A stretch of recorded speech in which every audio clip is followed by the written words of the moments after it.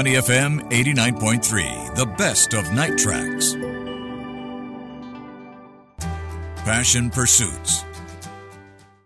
My guest this week is a man of many talents, an engineer in the energy sector by profession.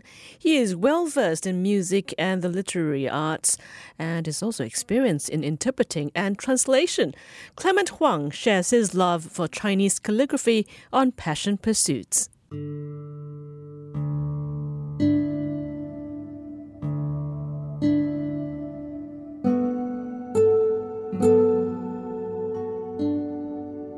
Joining me on Passion Pursuits this week is Clement Huang, a process engineer in the energy sector. Welcome, Clement. Hi, Lynn, and good day to all the listeners. Now, Clement, tell us, how did you first learn calligraphy?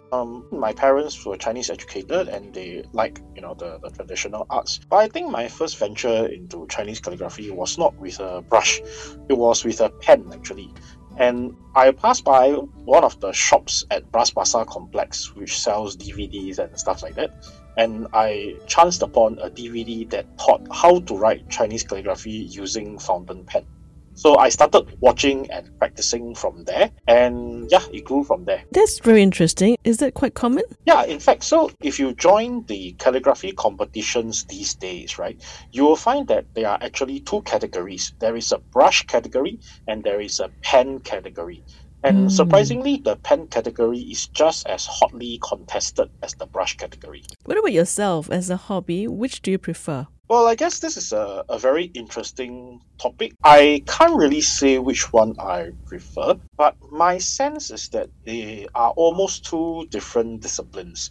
If you think about music as an analog, right, think about playing the piano versus playing the harpsichord. They are both keyboard instruments, but they have totally different capabilities. They have totally different limitations, and each one requires you to approach it in a different way. Did you have a teacher? Not formally. If I may go on a bit more into the history of course, please do. How I veered into this hobby. So I found a Taiwan group on Facebook that has a few 100,000 members these days. Wow. And inside it, there are a few people who are highly skilled in not just calligraphy, but there are also deep knowledge in the history of development of Chinese script. They are all based in Taiwan. Okay.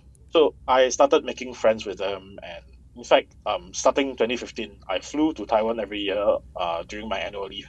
Partly is on holiday, but also partly is to meet up with them, play with pens, talk about. So, although I never took any lessons formally, but almost all the conversations with them almost serve as lessons. They tell me what to look out for, what resources to research on, how to improve myself. Okay. I remember you mentioned before that the person who guided you with your calligraphy was quite interesting in the sense that this person actually had a very methodical approach to teaching calligraphy. Right. So this guy is one of my friends from Taiwan. Yes. The earlier part of his life, right, he really worked as a calligraphy teacher, but later he moved on to something else. But how he taught me was that he, instead of talking about very abstract concepts, he actually tried to break down, what looks good and what doesn't look good to the eye into geometrical shapes. So he would tell me things like, okay, this shape looks nice. This shape doesn't look nice. This, if you divide the space into shapes that look like this, it looks stable. If you divide the space into shapes that look like this, it is unstable. So he had a much more technical view of things. And for me, that was very good because as introduced, I am an engineer, so I like to think of things in more concrete and tangible ways, right? So the things that he told me gave me a very tangible way of looking at calligraphy, and then I have a much better way of evaluating whether I am progressing or not. Very interesting, because very often we think of the arts, including calligraphy, as something very abstract, right? And then something you either have it or you don't have it. Right. Actually, coming to today, right, a lot of this has actually changed. And to me, that is a good thing. It means that the quality of instruction in the arts has become much better because the practitioners and educators and pedagogues, they have ways to break down the art into elements that can be analyzed, right? And to see, and so each element can be individually evaluated to see the quality of it. I mean, that's how competitions work, right? You talk about piano competitions, you talk about calligraphy competitions. How can they be judged if everything is so abstract? There has to be some form of rubric, isn't it? Yeah. So I think to be able to break down something into elements that can be looked at and judged and evaluated, it makes for a very good way, a good starting point for education and sharing. Of course, in the arts there is always the saying that the whole is greater than the sum of its parts, right? So there is always the final integration element. But I guess that will be something that happens at a much more advanced stage. But still, wonderful to know that people who might be less talented, like myself in calligraphy, can actually learn it in a clear and simple way, I suppose. Yeah. I just want to go back to the actual brush strokes. How do you actually start it? Do you have to prepare for that?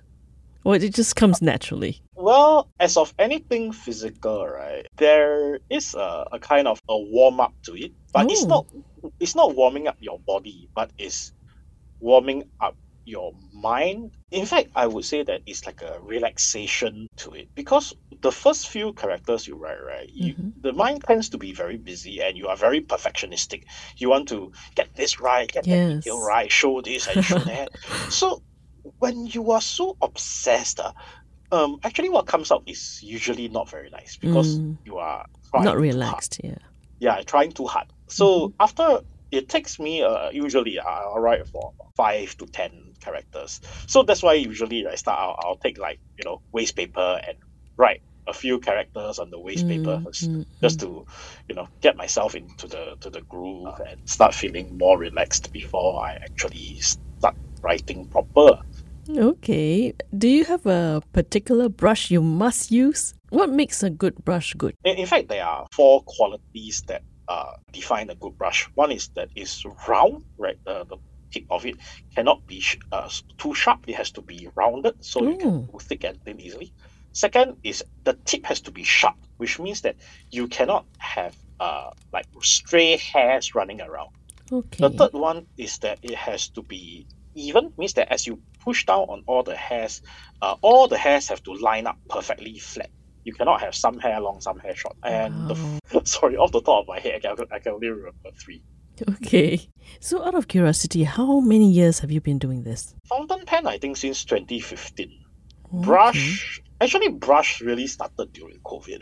Wow, okay. So you got very good at it in a very short time. As I mentioned, right, first thing is that is the level of guidance that you have. Right? I have very good friends who gave me very good advice, very good guidance. And also at the same time is that especially during COVID, I had a lot of time at home.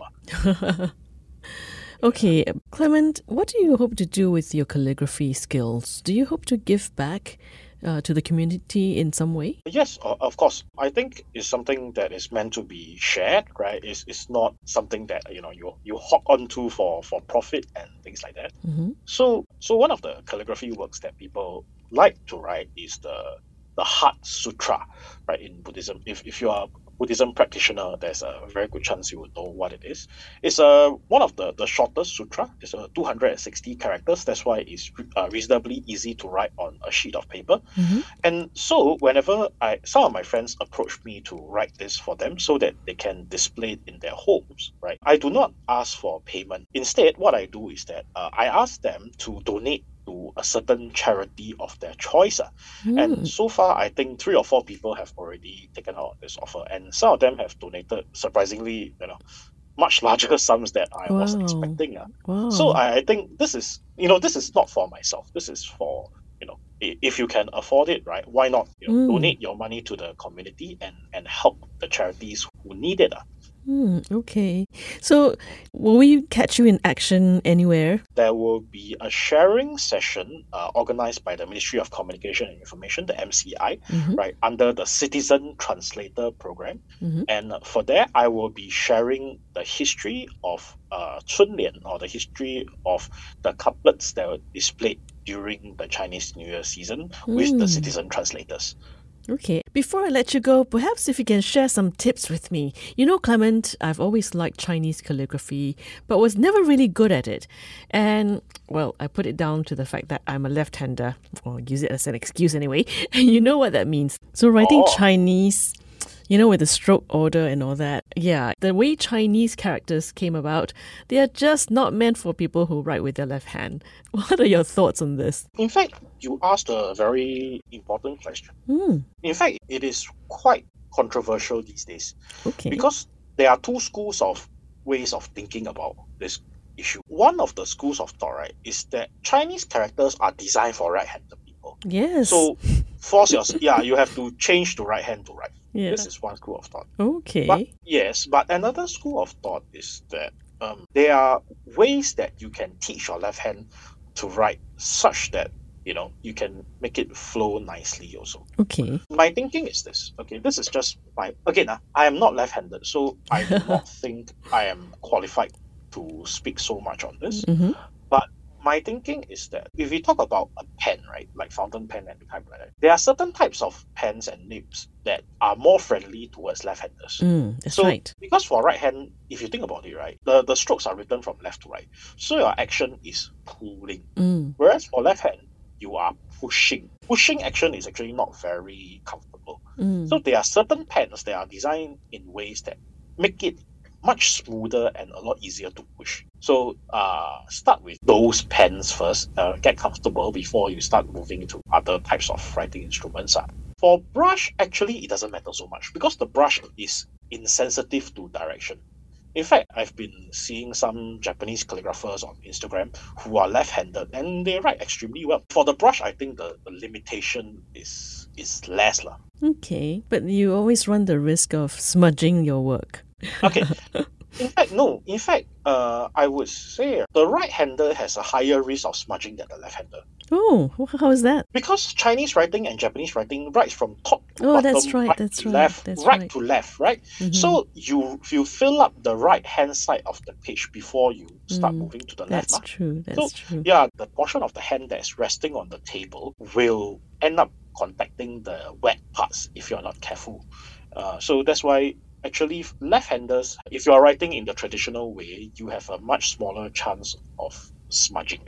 Okay, thank you so much for that, Clement, for sharing so much about calligraphy with us. I can really feel your passion for this form of art. Thank you so much. Thanks. Clement Huang, a Chinese calligraphy hobbyist, sharing with me his passion for the Chinese art form. Passion Pursuits.